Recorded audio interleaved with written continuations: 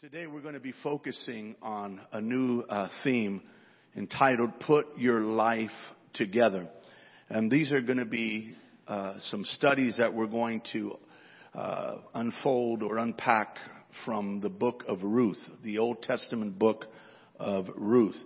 And I want to put a subtitle to this lesson or message tonight of Put Your Life Together. The subtitle would be Going from Peace to Pieces. Have you ever experienced your life going from a state of peace to a state where your heart or your life seems to be broken up in pieces? Going from peace to pieces. Now, there is a story of a professor who was traveling by train with a farmer. After several days together, they kind of got tired of talking and reading. So the professor suggested that they play a game of riddles. Every time you miss a riddle, you give me $1. And every time I miss a riddle, I'll give you $1, said the professor. You're better educated than I am, the farmer pointed out. I'll give you 50 cents. The professor agreed. And the farmer made up the first riddle. What has 3 legs walking and 2 legs flying? He asked. The professor didn't know. So he gave the farmer $1. The farmer didn't know either. So he gave the professor 50 cents. I love that. Someone noted, you don't know what you don't know. You don't know what you don't know. And the Word of God says in Hosea chapter 4, verse 6, this is God's declaration. My people, he says, are destroyed for lack of knowledge. And I believe that one of the ways that the thief, the devil, is able to destroy even believers is through their thinking or lack thereof. And this, as we go through the book of Ruth, I want to present it to you in a way that possibly you haven't seen it before. And I say that not because I think I'm smarter than anybody else, no. But there was a time when I was reading through the book, especially what I'm going to share tonight, and I believe the Holy Spirit opened my eyes to see something that I had not seen previously or even heard of. And I want to present it to you tonight. So let's look at Ruth chapter 1, and we're going to focus on verses 1 through 5. And I'm reading out of the New King James. Now it came to pass in the days when the judges ruled that there was a famine in the land. And a certain man of Bethlehem, Judah, went to dwell in the country of Moab, he and his wife and his 2 sons. The name of the man was Elimelech. The name of his wife was Naomi. And the name of his 2 sons were Mahlon and Chilion, Epaphrites of Bethlehem, Judah. And they went to the country of Moab and remained there. Then Elimelech, Naomi's husband, died, and she was left and her 2 sons. Now they took wives of the women of Moab. The name of one was Oprah. No, it's not Oprah. It's Orpah. Y'all thought, oh, that's where she began. No, Orpah. And the name of the other, Ruth. And they dwelt there about 10 years. Then both Mahlon and Chilion also died. Watch this. So the woman survived her 2 sons and her husbands. Now, these verses reveal how both a people, a nation, and a person can go from peace to pieces. We discover how a life also can go from better to bitter, or from sweeter to bitter. Verse 1 begins by highlighting the time period. It says, in the days when the judges ruled. In the days when the judges ruled. This gives us a timeline, or it reveals to us the time period in which what we're reading about occurred. The period from 1300 BC to 1100 BC. What happened during that time period? During the time of the Judges. There's a verse in the book of Judges that reveals how life was back then during that time period. In Judges 17 verse 6, it says, "In those days there was no king in Israel. Everyone did what was right in his own eyes." Now, the Bible says in those days there was no king in Israel, and everyone did whatever they wanted to do. You'll see this phrase referenced and repeated in Judges as in 18 verse 1, 19 verse 1, and 21:25. Over and over again, the period of the Judges is noted to be a period in which there was no king ruling over Israel, and everyone was doing whatever they wanted to do. Dr. Warren Wiersbe, commenting on the book of Judges, he wrote, "When you read the book of Judges, you discover it is characterized by anarchy, and then it is characterized by apostasy and apathy. The tribes of Israel were apathetic, for they failed to go up and take the land to claim it as their inheritance. They were indifferent to the Lord and His blessing. Their apathy led to apostasy. Apostasy simply means a falling away, a departing from. He continues, they compromised and lived like the heathen nations, which were characterized by idolatry and immorality. Their apostasy ended in anarchy, with every person doing what was right in his own eyes." He continues, we have a similar situation in society today. We are living in a period similar to the book of Judges, spiritually speaking. There is no king in Israel today, and people are doing what they please. Therefore, we have no peace in our world. What this period that the Bible begins the book of Ruth reveals is that no king leads to everyone doing their own thing. No king leads to everyone doing their own thing. This describes our human condition without God's rule established in our lives. In fact, the prophet Isaiah put it this way concerning mankind's condition.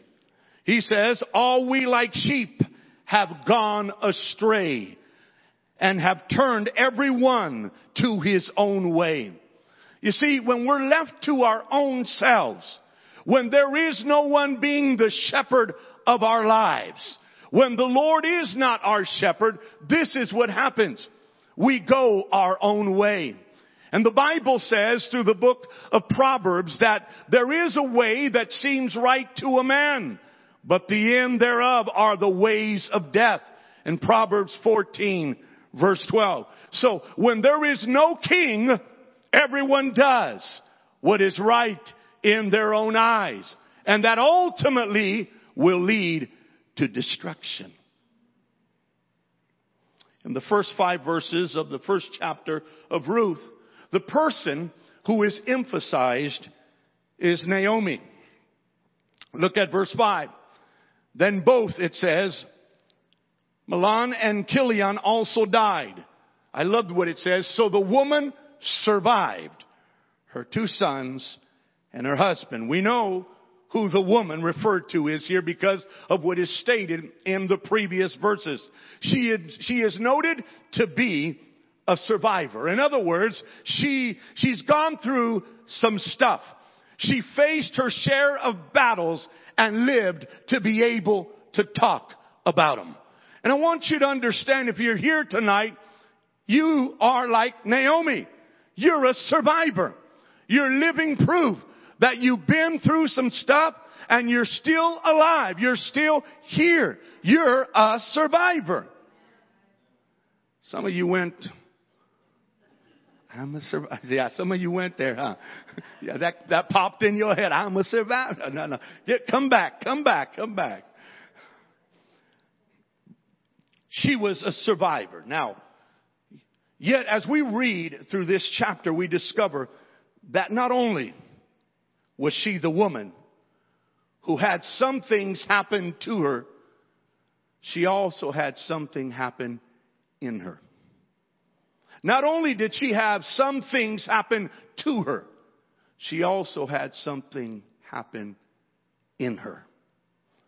The Bible tells us later on in this same first chapter of Ruth, verses 19 to 21. Now the two of them went until they came to Bethlehem, the two of them being Ruth and Naomi. And it happened when they had come to Bethlehem that all the city was excited because of them. And the women said, "Is this Naomi?" But she said to them, "Do not call me Naomi. Call me Mara." Watch this. "For the Almighty has dealt very bitterly with me. I went out full, and the Lord has brought me home again empty. Why do you call me Naomi, since the Lord has testified against me, and the Almighty has afflicted me?"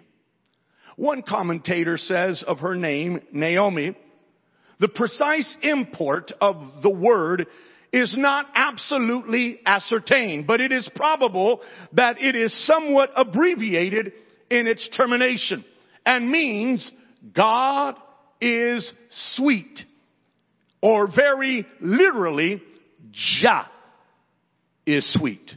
Jah being the abbreviated version of Jehovah, or the shortened version of Jehovah.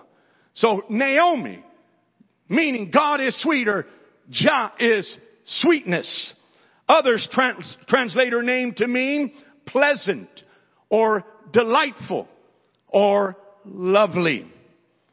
But Mara, she says, "Don't call me Naomi anymore. Call me Mara." Mara means bitter. Don't call me sweet anymore. Call me bitter. Don't call me pleasant or delightful or lovely anymore. Call me bitter. What caused Naomi to undergo such a transformation? Not for the better, but for the worse. I believe the answer is found in what died in her life. Looking at the first 5 verses of the first chapter of Ruth, we discover again that she lost her husband and her 2 sons. Their names also reveal what had died in her life. And let me just say, if these things die in our lives as well, we will go from sweet to bitter.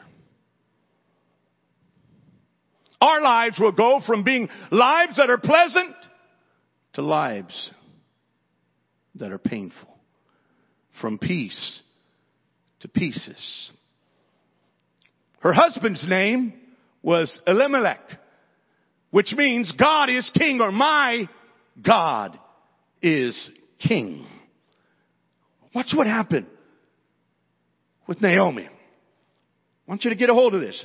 Naomi went from letting God reign to passing him the blame. Watch this. Naomi went from letting God reign to passing him the blame. Did you notice that in verses 19 through 21 of Ruth 1? She was blaming God for what had occurred in her life. But if you read through the book of Ruth, there is no hint or implication that God ever directed her husband or herself to go to Moab in the time of famine.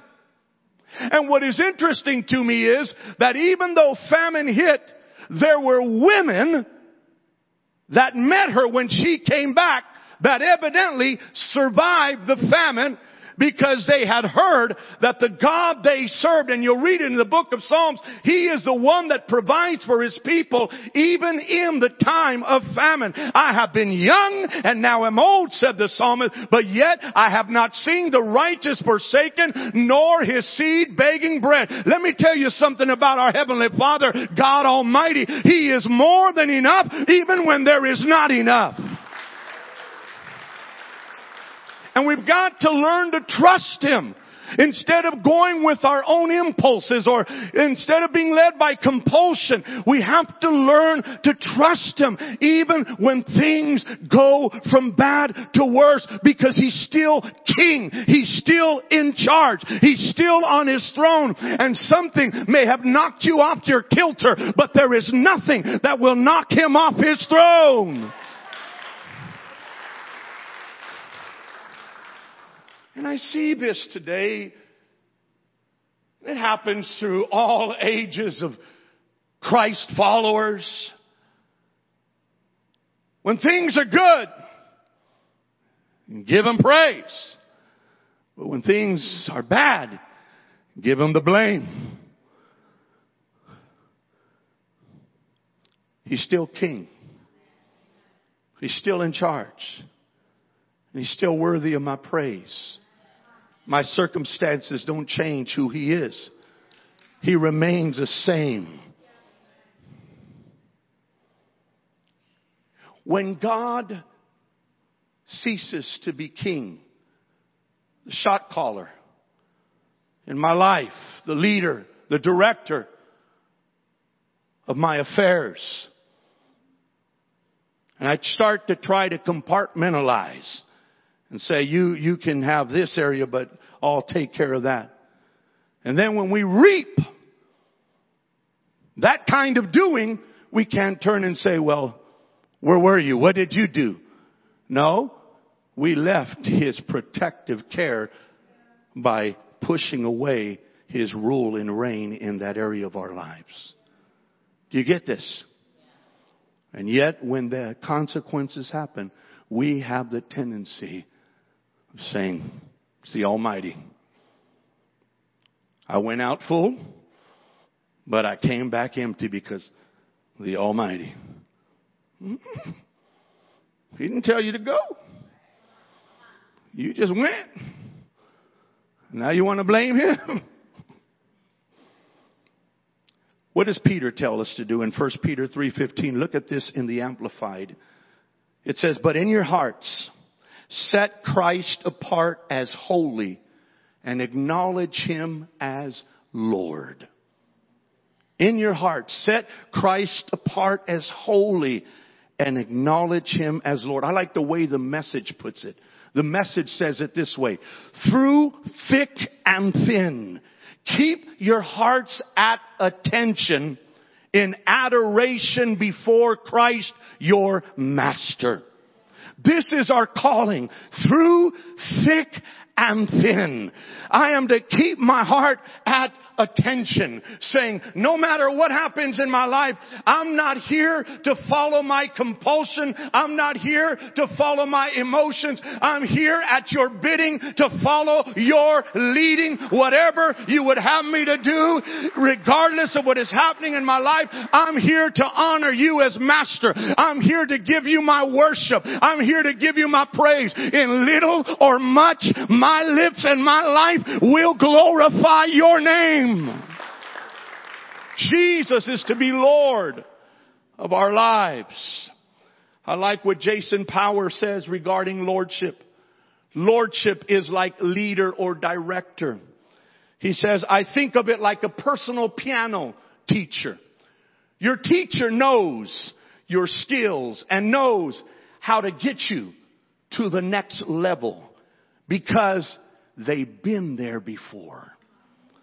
They may have you do drills or exercises that will help you get stronger or more dexterity in your hands.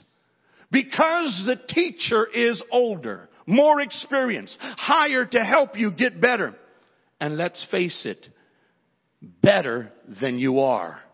You trust what He tells you and you practice what He says to practice. That's the idea behind Jesus being Lord. And Jesus said to some people, He said, why do you call me Lord, Lord, and not do what I tell you? If He's Lord, I'm going to follow His direction. Amen? A wise Bible teacher once said, sooner or later, God will bring self-sufficient people to the place where they have no resource but Him. No strength, no answers, nothing but Him. Without God's help, they are sunk.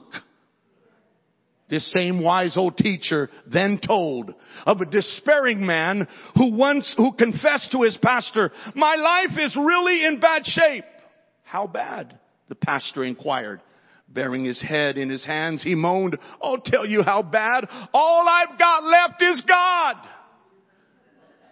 The pastor's face lit up. I am happy to assure you that a person with nothing left but God has more than enough for great victory. I want to say to you that even if you're like Naomi, and you're reaping the consequences of your own decision and find yourself empty, Almighty, Shaddai, that's what Almighty, the name of God, comes from. Shaddai, which means sufficient. Almighty is more than enough to replenish whatever you lost. And if you come to Him, He will not leave you empty-handed. So let Him be the leader, the director of your life. So why did she go from peace to pieces? Because really, the Lord ceased to be king in her life. There's another death that transpired that impacted and affected her life. The death of her son, Mahlon. His name, according to some reference Bibles, it means weak or sickly. Weak or sickly. There is a set of commentaries that my father left me. Back in the day, it was considered the Cadillac of commentaries. The pulpit commentary. And I remembered as I was preparing for this yesterday, hey, you read something from there about 20 years ago. The Holy Spirit reminded me. So I went, and sure enough. And I loved what it revealed regarding this name, Mahlon. It points out that the root of his name, Mahlon, is apparently to be tender. Thence the word came by one line of thought to mean to be physically tender. That is, to be sick. And by another that runs out of the Chaldean, it came to mean, watch this, to be morally tender, to be mild, or forgiving. Associated with his name is the idea of being tender and being forgiving. Watch this. When you blame others for your misfortune or misery, you actually hold yourself hostage and subject your heart to a hardening. The way to move from a tough heart to a tender heart is through exercising forgiveness. And you know who Naomi held responsible? God.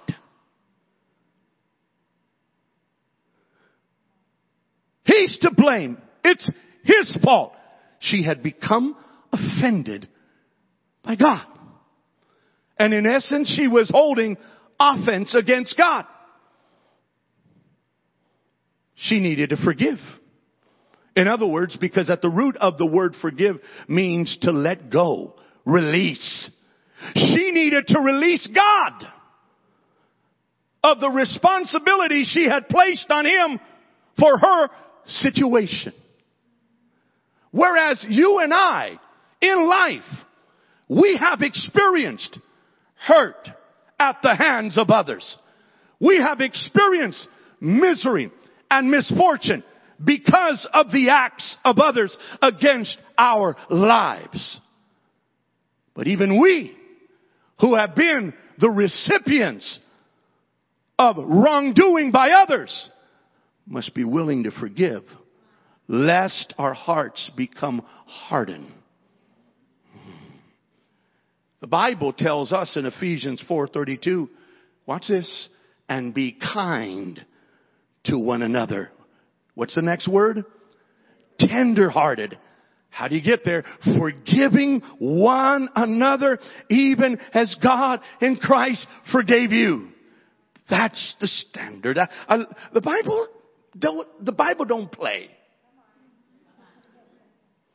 The Bible says, this is why you ought to forgive. I know I'm picking on you, Jay. This is why you ought to forgive, Jay, because you think they owe you, but you owed God a whole lot more, and He forgave you. He let it go. Wow. When I think of what Eddie did to me in comparison to what I did to God, it's like, that's crumbs compared to what my sins are like a whole bakery. And you see what I'm saying? A mother was preparing pancakes for her sons, Kevin, who was 5, and Ryan, who was 3. The boys began to argue over who would get the first pancake. Their mother saw this as an opportunity to teach them a moral lesson. She said, if Jesus was sitting here, He would say, let my brother have the first pancake. I can wait. Kevin, the oldest, turned to his younger brother and said, okay, Ryan, you be Jesus. and the truth is, when it comes to exercising kindness and forgiveness, we want the other person to be Jesus. Why are you getting quiet now? What happened to the clapping and the shouting, the hooting? All right. That just means some of us need to forgive. There were 2 little brothers, Harry and James. They had just finished supper and they were playing until bedtime. Somehow Harry hit James with a stick, and tears and bitter words followed. Charges and accusations were still being exchanged as their mother prepared them for bed. She said, now boys, what would happen if either of you die tonight and you never have the opportunity again to forgive one another? James spoke up. Well, okay, I'll forgive him tonight. But if we're both alive in the morning, he better look out. How often are we like that with how we deal with grudges? But when the Bible says to forgive, it means to release someone of the debt that either you perceive they owe you or they actually owe you. Let it go. Some of you going there. Y'all come back from Frozen. Come on, come back. What does the Bible tell us? In Colossians 3 verse 13, it says, make allowance for each other's faults and forgive anyone who offends you. Remember, the Lord forgave you, so you must forgive others.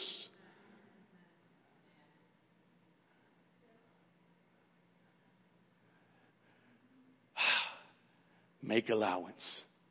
For me, I have to apply this on the road. Make allowance for that slow driver. Make allowance. Because sometimes God knows and my wife knows, and she reminds me, let it go. Let it go. And I'm like, but why? Why are they on this lane when it says slower traffic? Go on right lane. Let it go. But honey, I want them to obey the law. Slower traffic. You know how we justify it, right?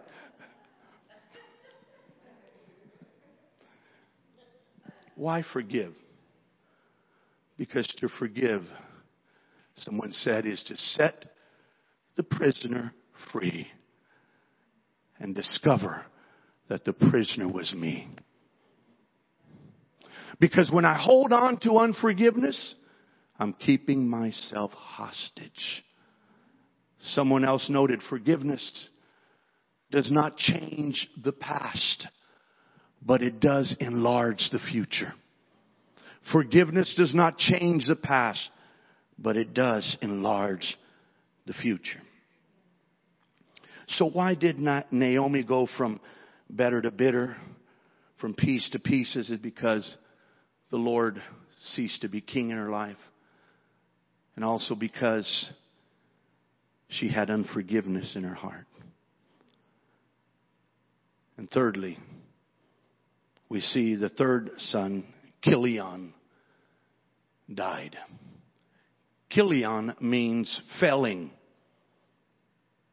pining.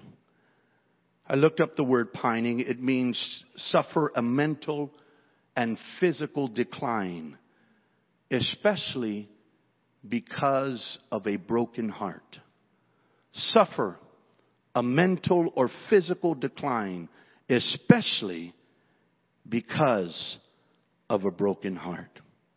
But what is interesting, I went back to that same resource, the Pulpit Commentary, and it points out that the primary idea of the Hebrew word that serves as the root for Chilion is to complete. But besides the completion that is realized in consuming, consumption, or ending, there is moral completeness or finish that is realized in perfection.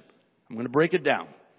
In Psalm 119:96, it speaks of, I have seen the consummation of all perfection. This idea of beautiful completeness or perfection, it says, is more likely to be the meaning of the name than the idea of consumptiveness or consumption. In other words, it is that complete work that God does, whereby He creates a masterpiece.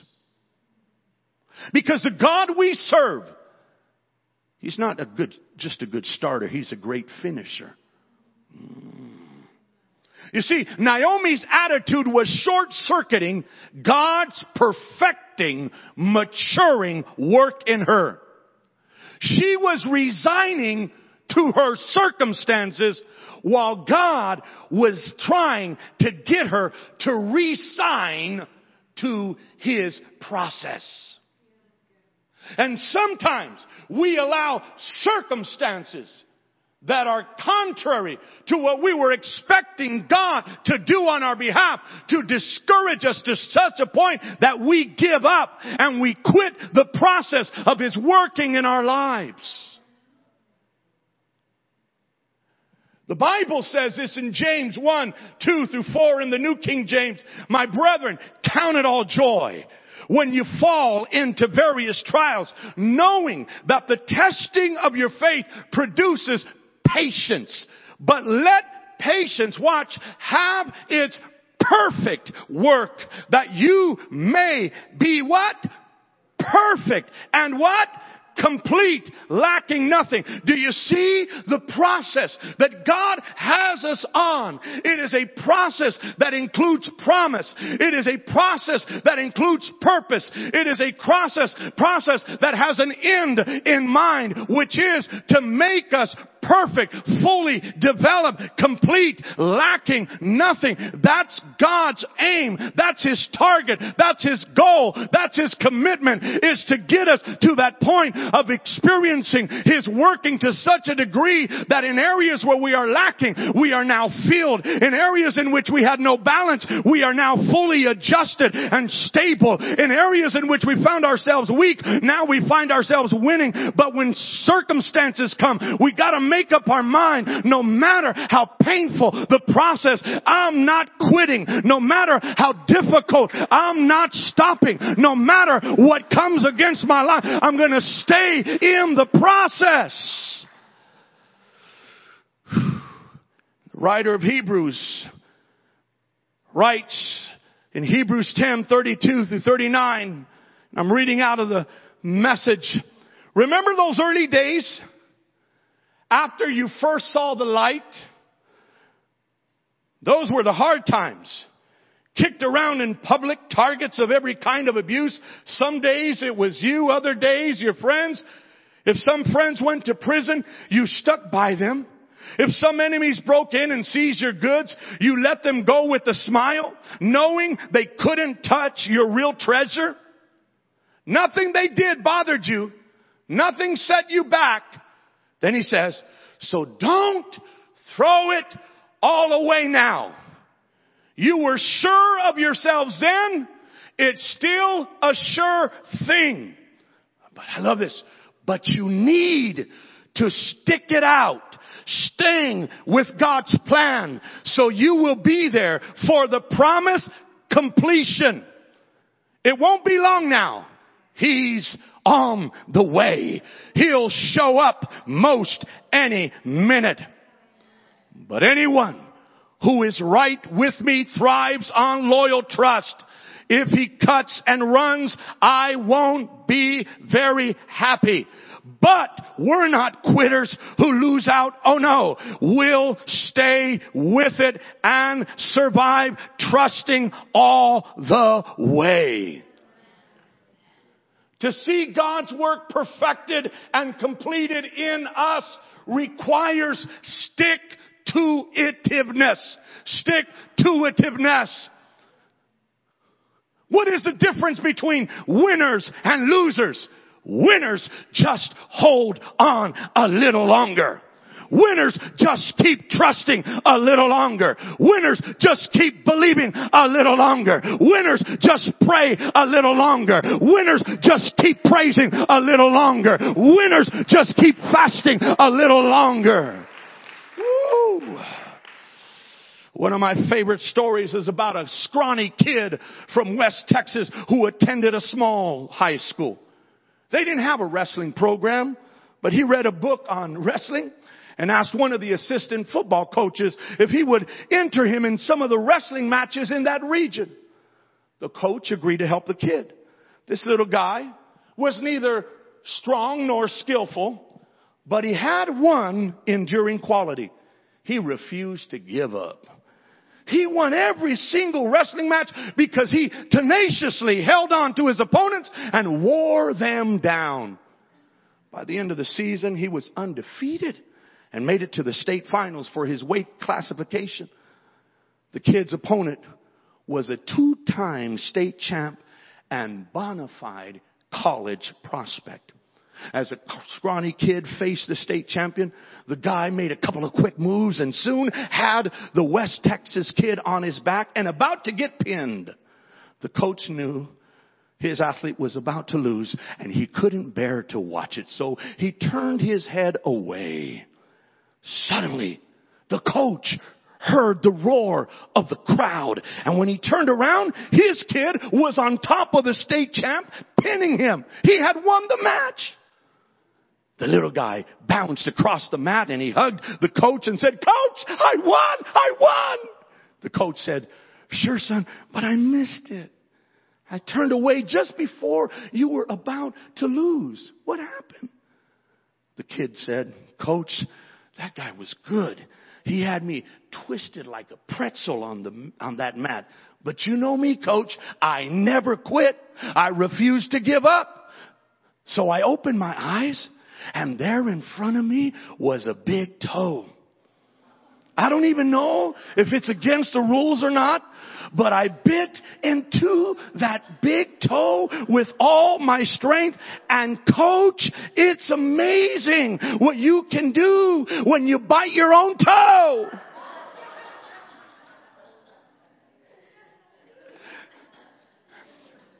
I want to encourage you tonight. If you're ever tempted to give up on God and His promises, just remember that little guy. Take a grip on the promises of God and never release them, because God honors persistence. God honors His child, that like Job in the middle of the trouble that you're going through says, I know that He knows the way that I'm taking, and when He has tried me, I'm going to come forth like gold. I'm looking for believers in this place tonight who have a made up mind. I don't care what comes against me. If God is all I have, God is all I need. Listen, if we will choose to re-sign to God's process instead of resigning to our circumstances, we will experience the fulfillment of His purpose and promise. So how do we put our life together? If we want to reverse the process and experience a comeback in face of a setback, then we must, as we've noted tonight, first acknowledge Jesus as King through committing to worship Him through everything. Then, secondly, we must keep our hearts tender through exercising forgiveness. No matter what's been said or done against you, don't hold on to resentment, to offense. Let it go. And thirdly, make a commitment to stick it out and stay with God's plan. Why? Because God will take our pieces and create a masterpiece resulting in His peace. He will turn bitter waters into sweet waters. Amen. All of us, like Naomi, will go through bitter times. But don't let the bitterness on the outside get on the inside. Keep pressing. Keep believing. Keep trusting. Amen. Heavenly Father, we thank You for Your word tonight, and we thank You for Your faithfulness. Great is Your faithfulness, Lord. And I thank You that tonight here, Your presence is present. And we have experienced it in a wonderful way as You've touched us during our time of interacting with You through our worship. We praise You, Father, because great is Your faithfulness. And You are committed to finish what You started in our lives. And Father, we are committed to sticking with the process. I will not blame You, but I will bless You at all times. Your praise shall continually be in my mouth. My soul, as the psalmist said, I declare, will make her boast in You, Lord. Yeah. Holy Spirit,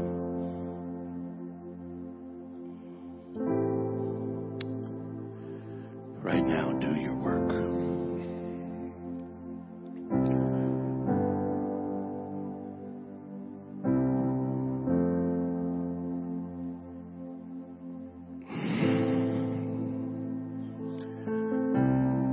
I believe that there's some of you today that are waiting for God to release what He's promised you, what's been on His heart for you. And I believe the Father would say to you today, I've been so wanting to release what's on my heart for you. But not only are you keeping yourself hostage, your unwillingness to release what's been in your heart against others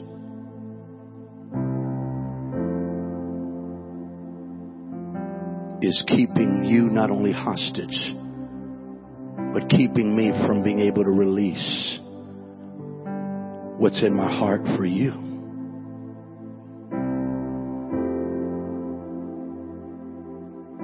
But the Father is also saying, if you'll let go, if you'll release, if you'll forgive, I will release what's been in my heart for you. I'll release my favor. I'll release my abounding grace. I'm going to open up this altar right now because I know as I'm standing here that this is where God is leading me to go tonight. And it's going to take boldness for some of you to step out and come forward and say, I'm letting go. I'm releasing because I want God to release. I'm tired of holding myself hostage and holding God's hand back from releasing on my life what He so longs to pour out on me. If that's you, you come forward, and I'm going to ask prayer warriors to join me and stand up here. Let's be ready to assist. Let me just tell you, there is no shame in coming. There's freedom in coming. There's freedom in approaching God in humility and saying, God, I know you've spoken, and I'm saying yes to what you've spoken in my life. There's no shame here. This is a no shame zone. This is a place to experience the mercy and grace that His Word invites us to obtain. That's it. Thank you, Abba. Thank you, Abba. You're ready to release. You're ready to let go. Come. Yeah. Thank you, Abba.